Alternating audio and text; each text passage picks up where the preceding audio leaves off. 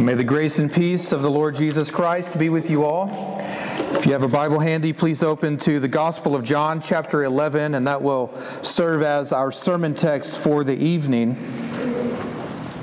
As you know, we are walking through the Gospel of John with Jesus, and this week marks a transition from the public ministry of Jesus to what we might call the private ministry of Jesus, leading up to the last week and the last few days of his life.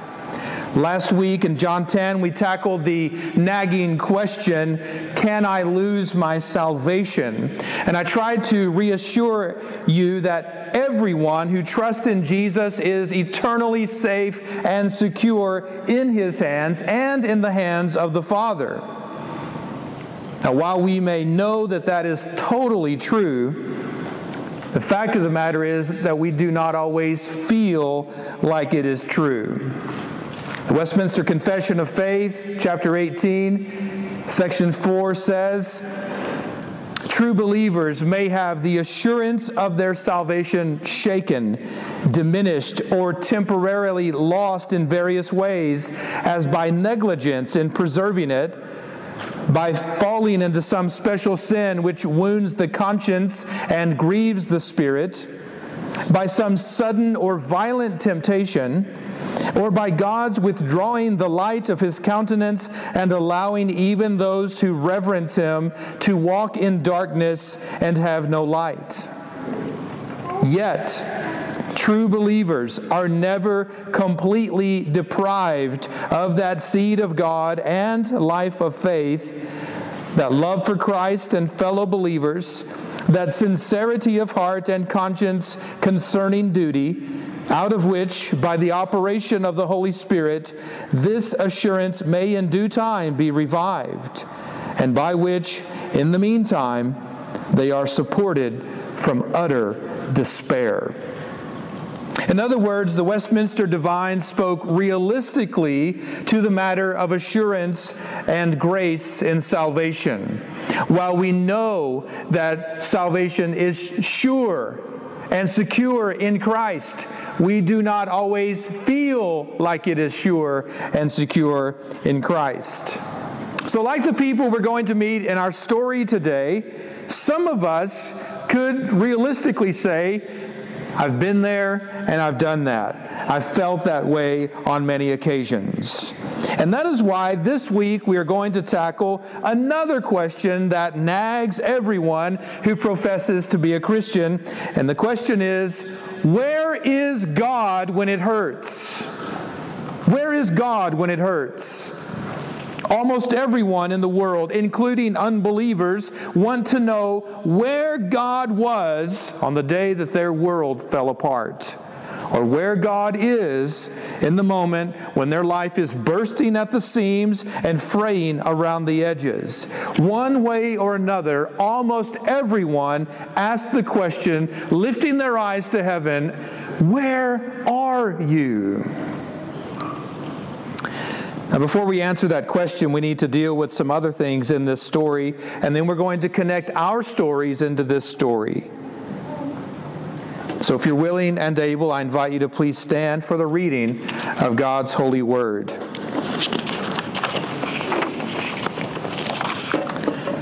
The word of God says, now a certain man was ill, Lazarus of Bethany, the village of Mary and her sister Martha. It was Mary who anointed the Lord with ointment and wiped His feet with her hair, whose brother Lazarus was ill. So the sisters sent to Him, saying, Lord, he whom you love is ill. But when Jesus heard it, He said, this illness does not lead to death. It is for the glory of God, so that the Son of God may be glorified through it. Now Jesus loved Martha and her sister and Lazarus. So when He heard that Lazarus was ill, He stayed 2 days longer in the place where he was. Then after this, He said to His disciples, let us go to Judea again.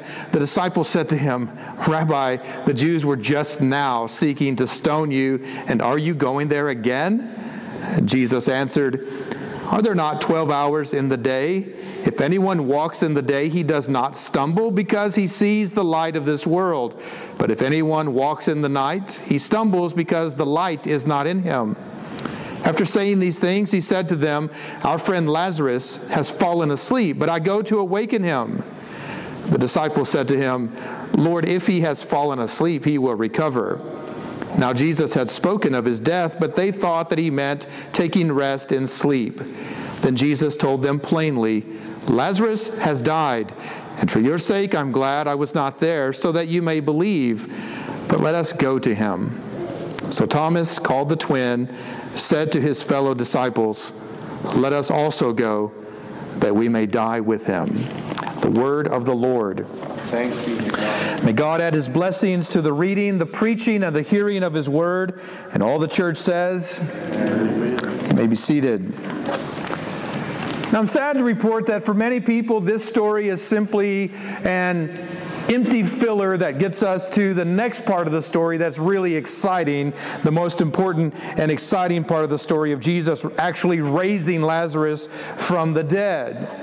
But I don't want us to skip over texts like this as if they're not important. The Holy Spirit gave these words to us to teach us something. And a couple of things that we learn in this story is that Jesus was a real man who had real friends in this life. Lazarus, Mary, and Martha were real people whom Jesus really and truly loved. They were real friends. They visited each other, and Jesus often stayed in their home.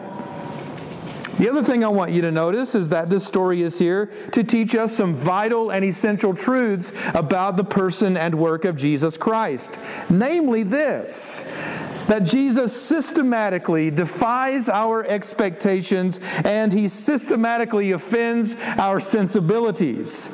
He frequently says and does things that we find to be very strange and very odd. Now, they're strange and odd from our point of view. They are quite normal from his point of view. But you can see as things eternal and things temporal come together and clash and collide, sometimes what Jesus says and does seems very weird. I want you to take, for example, what happens in the story. Look at this painfully slow response that Jesus has to the message sent to them by Mary and Martha. Lord, he whom you love is ill. Now, without saying it, the sisters are obviously requesting Jesus' presence at their home, at the sickbed of their brother Lazarus. They want Jesus to come and comfort them, perhaps heal their brother, just to be present with them. But when Jesus hears the message, his response is, it can read like this, shrug his shoulders, the illness will not lead to death. It's for the glory of God, so that the Son of God may be glorified through it. Very nonchalant, right? Literally, he's saying the sickness is not for death, but rather for the glory of God, so that the Son of God might be glorified through it. Now, this is high-octane theology, and he is exactly right in what he says, but anyone who has ever been around a guy like this who speaks in this way knows that this is not very good bedside manner. When your friend is hurting and suffering, and his sisters are crying and they want you to come, the proper response, at least as I was taught in Bible school and in seminary, is not to quote high-octane theology at them. It's not to break down for them that God is sovereign over all things and this is only happening for the glory of God. All of that is true, by the way, but that's probably not the best thing to say to people who are hurting. Or maybe it is. You see how it seems weird to us, but so normal to Jesus to speak in these terms. But from our point of view, this seems to be the first strange thing that Jesus says in the story. I mean, this is not the way we respond to such news. If you get a call that one of your friends is sick and the people want you to come visit, or they want you to pray, or they want you to respond in some way, your response is not going to be, I'm just going to hang out over here for a couple of days, radio silent. I'm not even going to tell you what I'm thinking or how I feel about anything. But that's what happens in this story. It takes time for their message to get from Bethany out to where Jesus is teaching and baptizing, out where John was in the wilderness outside the city. It takes time for the message to get to him, and then he responds, and it would take time for that message to get back, but he doesn't send a reply message. He just hangs out where he is for a couple of days. We usually respond emotionally in some way, perhaps with sorrow and tears. And then we respond practically beyond that, perhaps by making a call or even paying a visit to someone. But that is not Jesus' response here. The strange thing about this is we are told in the story that Jesus loved Lazarus and Mary and Martha. And the Holy Spirit does not toss that word love around lightly, and this is not the way that Jesus' relationships are described in general, but there is something special about his relationship with this family unit. What's interesting is we're told that he loves Mary and her sister and Lazarus, and pay attention here. So, when he heard that Lazarus was ill, that he was sick, he stayed 2 days longer in the place where he was. Do you hear the contradiction? Do you feel the tension of that? You expect the story to go something like, Jesus loved this family unit so much that when he heard that his friend was sick, he got up and he went to him as quickly as he could. He dropped everything and made a beeline to Bethany. But that's not how the story reads. He stayed 2 more days where he was. Why hesitate? Why delay?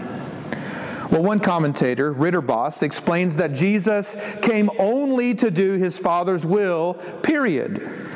So he takes us back to John chapter 2, when Jesus' mother Mary wanted him to do something about the lack of wine at a wedding. And recall in that story how Jesus resisted his mother's request and he hesitated to act.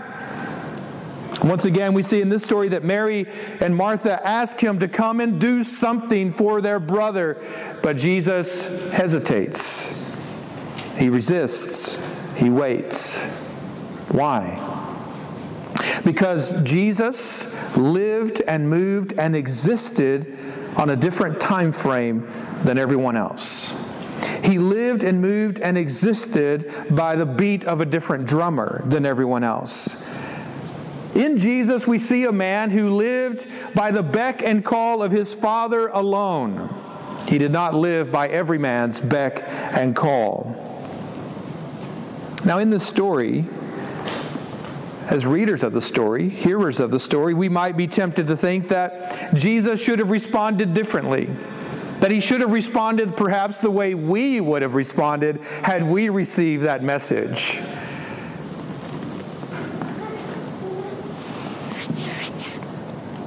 We think that Jesus should have just gotten up and traveled across the landscape and ended up in Bethany, gone into the house, laid his hands on Lazarus, and raised him up off of his sickbed. In other words, we think we know what Jesus should have done, but he didn't do it, and we might even feel a little disappointed in Jesus because he didn't act quickly enough. He dragged his feet. As a pastor, I think of this story. I was thinking of it this week, and I thought, man, just imagine how comforting it would have been to Martha and Mary to see Jesus walking up the road, to see him standing on their porch in the doorway, to see him sitting next to the sickbed of their brother. Just think of how comforting it would have been for them to see that. Think of how comforting it would have been to Lazarus to know that the teacher he loved and the teacher who loved him went out of his way, went the extra mile, literally, to come see him in his hour of need. But that is not the response we get. That is not what we see in the story. There's a part of us that thinks that Jesus should have gotten up and traveled over there, but he didn't. Maybe you don't care too much. Maybe it doesn't matter to you, but I think about it, and I'll be honest with you, I kind of scratch my head and wonder, why were you dragging your feet, man? You love this guy. Why didn't you go to him? But think about the struggle we have here. Think about how this story really tests our faith and our understanding of who Jesus is. See, there's a part of us that thinks that Jesus is kind of like our family physician, that he's limited by space-time reality, and in order for our family physician to help us, he has to be in the same room as us, he has to look at us, perhaps touch us, take our temperature, he needs to be present to help us in some way. And sometimes we think Jesus is like our family physician, that he has to be there in order to do something, and that he has to be there in a certain way, a concrete, tangible way in order to do something. But do you see what's happening to us as we get to this stage of the story of the Gospel of John? We read the story and then we start to feel the tension, like something's not right here. And what's not right is that we're forgetting all that we've learned about Jesus. Let me remind you of some things. After all we've seen and heard Jesus do up to this point, why in the world would we think that Jesus needs to be physically present in order to act and do something in the life of Lazarus? After all this time, do we still think or believe that Jesus is merely a man with all of the space-time limitations that other men have?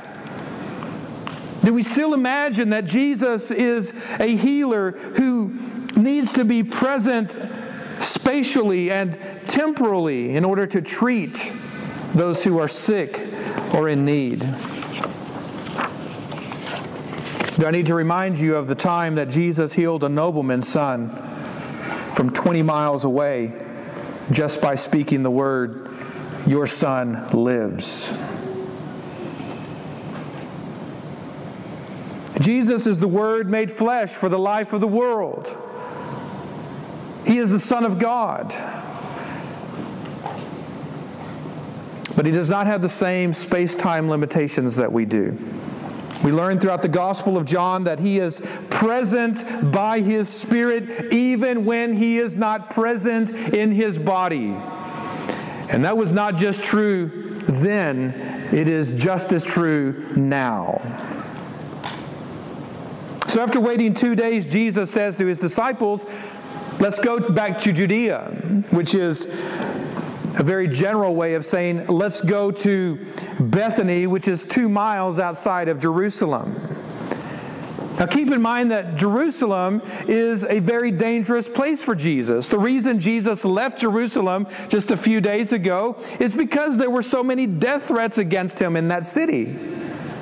And so He went out into the wilderness to escape all of that. And He is teaching and baptizing out in the wilderness, avoiding Jerusalem because that's where the trouble is.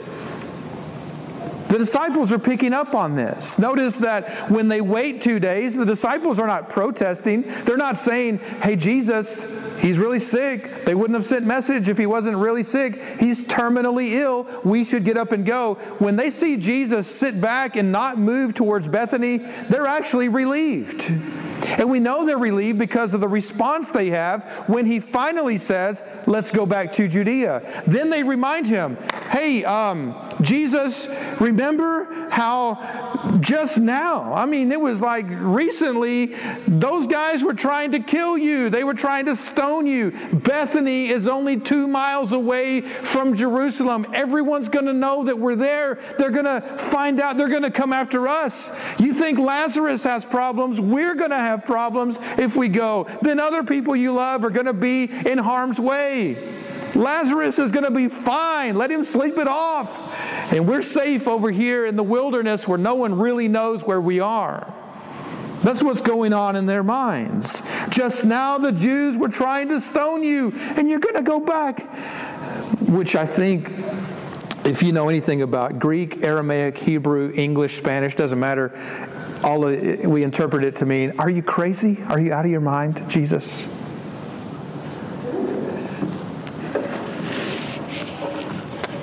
Why are they panic-stricken? In context, they're panic-stricken because we find out something about the disciples that, by the way, is also true of us. They're afraid of the dark. They're afraid of the dark, and they're afraid of things in the dark. That's why they're panic-stricken. And we know that because of what Jesus says. He's like, hey guys, there's been this conflict of light and dark going on. I've been talking about it my whole ministry. You've been a part of it. There's this conflict of light and dark going on. 12 hours of light in the day. If you walk in the day, if you walk in the light, you're not going to stumble. If you walk in the darkness, you're going to stumble because there's no light. And so he reminds him of that. Throughout the Gospel of John, Jesus has been claiming to be the light of the world. And he's done this on several occasions. His disciples should know by now, perhaps even better than we do, because they saw it. They could feel it. It was right there. His disciples should know by now that Jesus is the light who has come to give light and life to all kinds of people. He is the light who shines in the darkness and overcomes it. He is the light who exposes sin and the light who explains who God is. And after all this time of these guys walking in the light, literally walking with the light, in Jesus, we discover something about them. That they are afraid of the dark. And when I say they're afraid of the dark, I mean they're afraid of the guys in Jerusalem with the rocks in their hands. They're afraid of the guys in Jerusalem who want to arrest Jesus and by consequence, by implication, perhaps even arrest them. They are afraid of the dark and afraid of things in the dark. They are not walking by faith at this moment. They are walking by fear. They don't want to go to Lazarus, no matter how much Jesus loves Lazarus, no matter how much the glory of God is going to be revealed. They want to stay where they are, where they feel safe and secure. They're forgetting about the rhythm of creation, which is also the rhythm of redemption. And that is that light always comes after darkness. Morning always comes after evening. Day always comes after night. And Jesus is reminding them of this truth, of this principle. To walk in the night is to walk in sin and in blindness and in death. But to walk in the light is to walk in righteousness and in sight and in life. The problem with them is the problem that so many of us face, and that is that we are afraid of the dark, and we are afraid of the things in the dark. We are afraid of the things that come from the dark, and it is that fear that paralyzes us and prevents us from doing the good things we know we ought to do. Things like visiting the sick, comforting the hurting, risking our lives for others, speaking the truth against falsehood, living in righteousness before the face of God and man. We're afraid of the dark. And we're afraid of things in the dark. But we've got to come into the light so that those things can be exposed. Now, Jesus shines more light on the disciples. He shines more light on us, and he helps us to see things more clearly. Here's how he does it. After saying these things, he says to his disciples, "Our friend Lazarus has fallen asleep, but I go to awaken him." The disciples say, if he's asleep, if he sleeps, he'll get better, he'll recover. Every parent who's ever had a sick child knows the beauty of letting that sick child sleep and sleep and sleep, because you know the child will be getting better on the other side of that sleep. I actually think the disciples are being a little bit thick-headed here. I think they probably knew what was going on, but they just didn't want to admit it. Jesus was always speaking in parables and poems, and when it was convenient, they played dumb.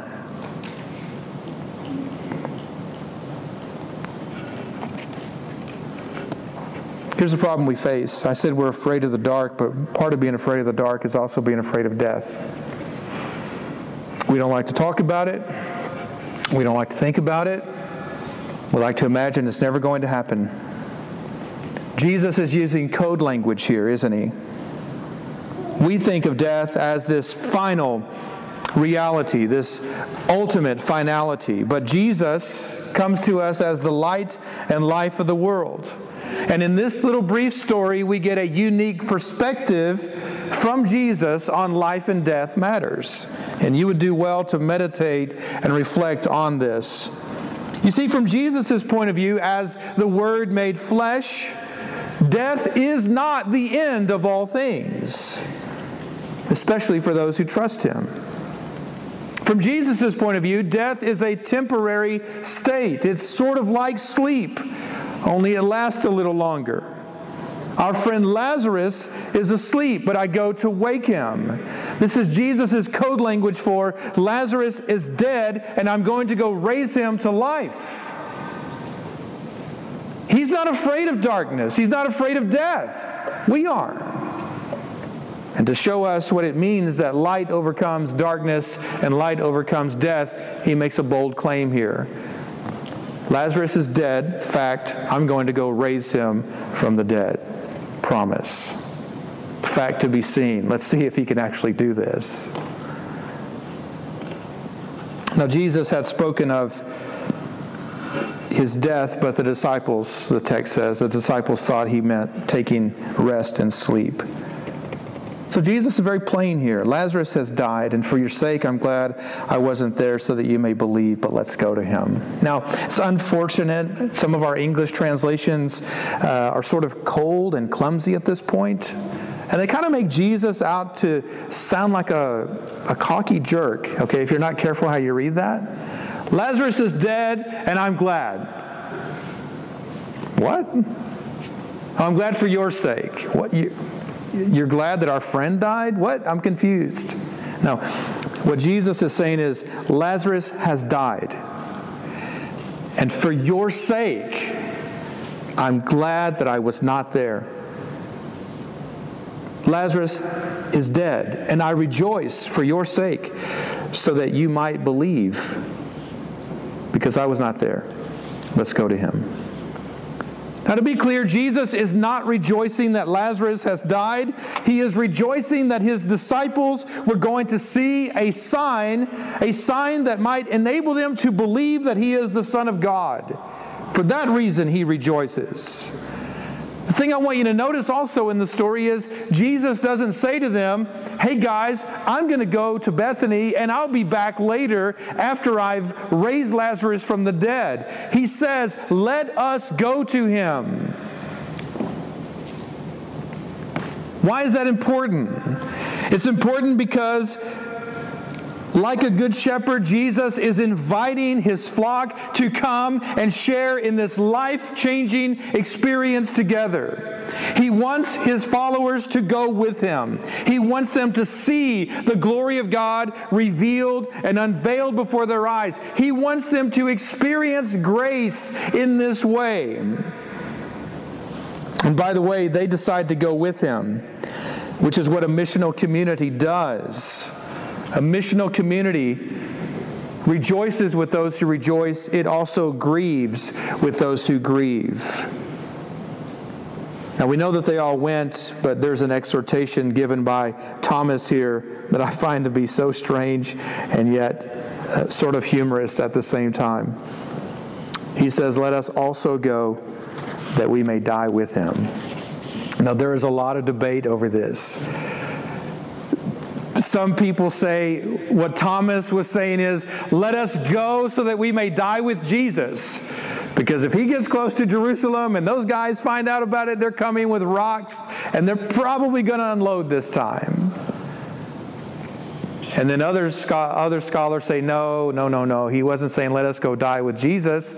He was saying let us go die with Lazarus. Lazarus is dead. Let us go that we may die with Lazarus. Why does Thomas do this? Thomas has spent the last 3 years of his life walking around Judea with Jesus. And he has seen one conflict and one controversy after another. He has seen people come and people go. He's been through the ringer with Jesus.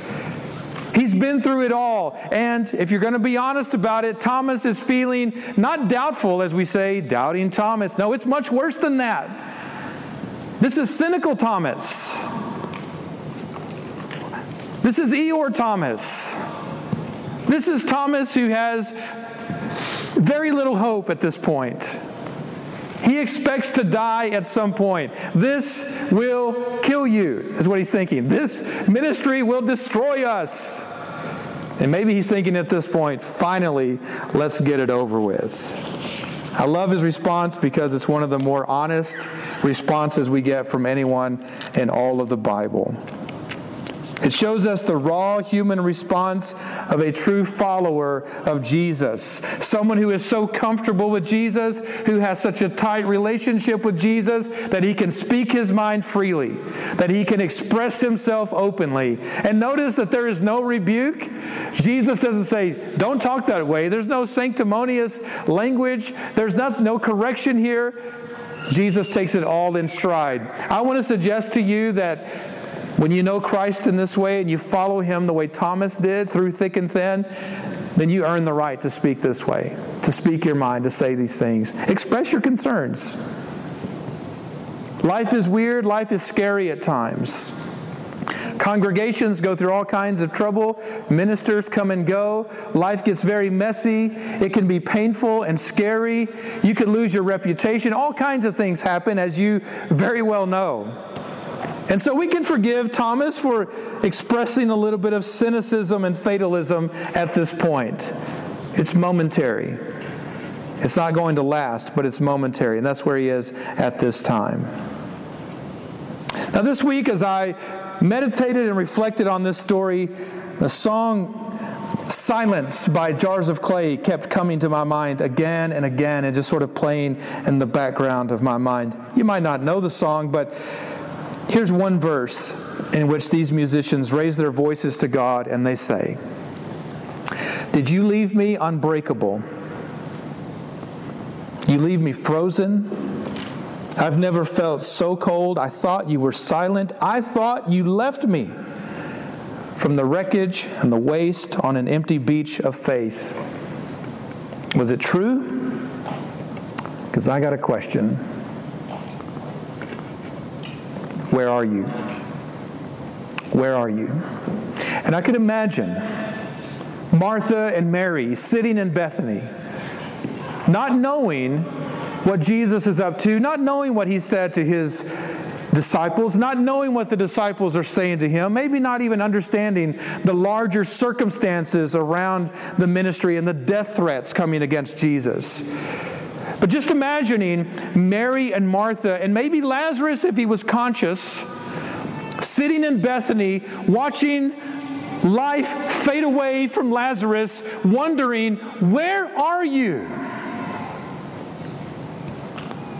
Why are you dragging your feet? When are you going to get here?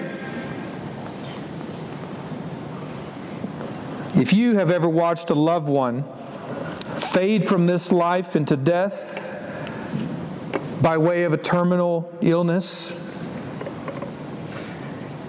and this question has crossed your mind, it has crossed your heart, perhaps even crossed your lips on more than one occasion. This is not a question that we ask when things are going well.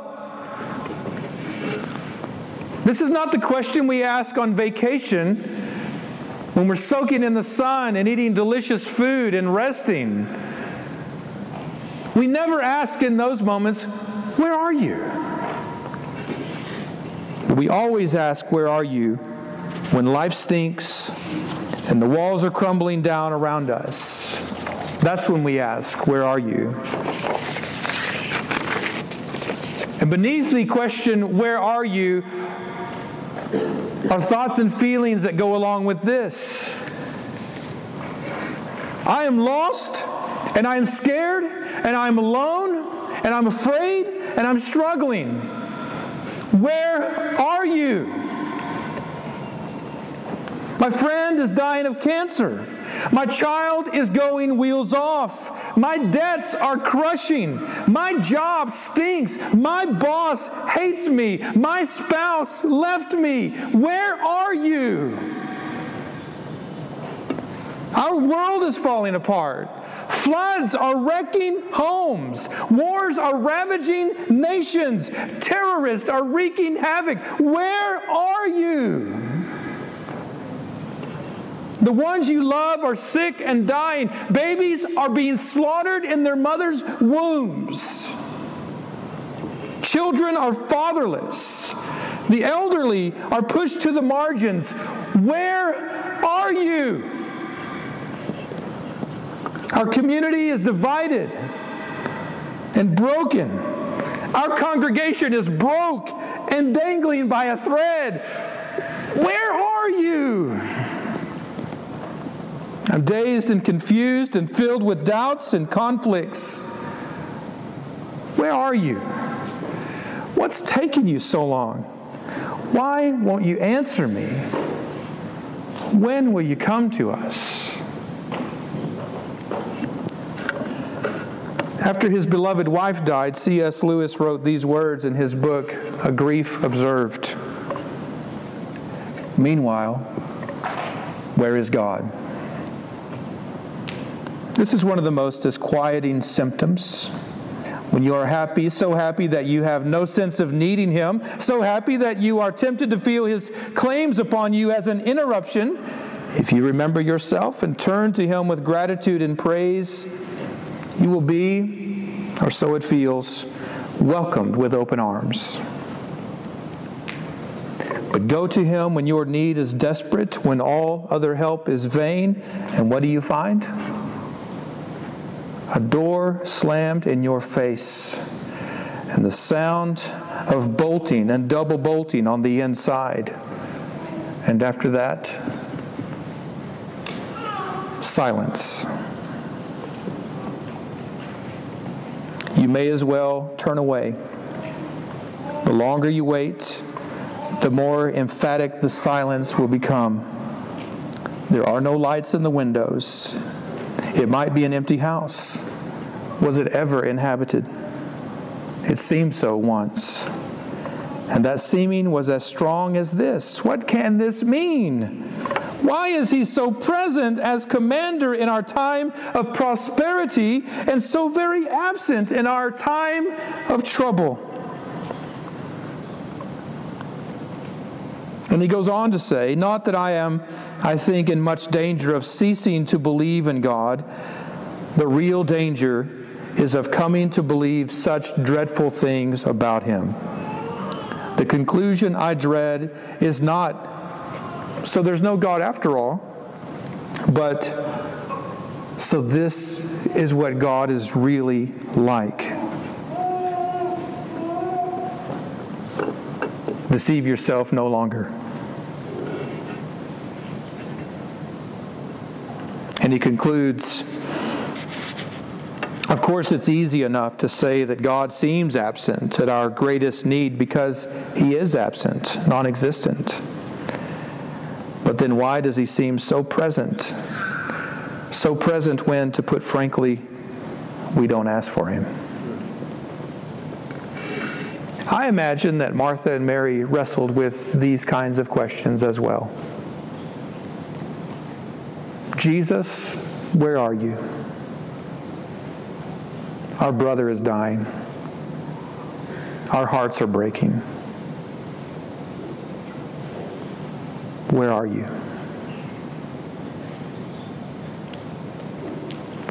And this is a question that we must ponder and reflect on this week as we wait to see if and when Jesus will arrive in Bethany.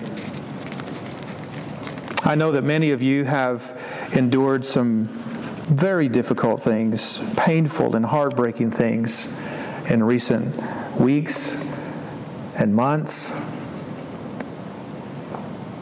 And if you're honest, and based on what I know about you, I know you've asked this kind of question. Maybe it's been late at night, maybe it's been early in the morning, maybe it's been while you're driving down the road. It doesn't matter when. You wanted to know, where are you? Why aren't you here? Will you ever show up? And it's that waiting that is so difficult. And it's so easy for us to forget in that moment that He was always there. He never left you. He didn't abandon you. Maybe you didn't see Him or notice Him, but He was there. He's always with you, and He will never forsake you. And He may not come in the very moment that you ask. He may not show up as quickly as you think He should. He may not do things the way you imagine He ought to do them. But He will always do what is right and good for you. And He will always do what is right and good for His glory. So yeah, life stinks. You've buried spouses. You've lost grandchildren. You've endured hardship. You've been through storms. You've been beaten up and hammered down. And while it hasn't always felt this way, Jesus has been with you every step of the way. And through it all, you've been in His hands and in His Father's hands. And while you know that to be true, you don't always feel it to be true. But I hope that the gospel you hear today is a gospel that will keep you from utter despair. I hope it's a gospel that will move you from darkness back into light. Jesus is coming. And He will arrive precisely when He means to. Wait for Him.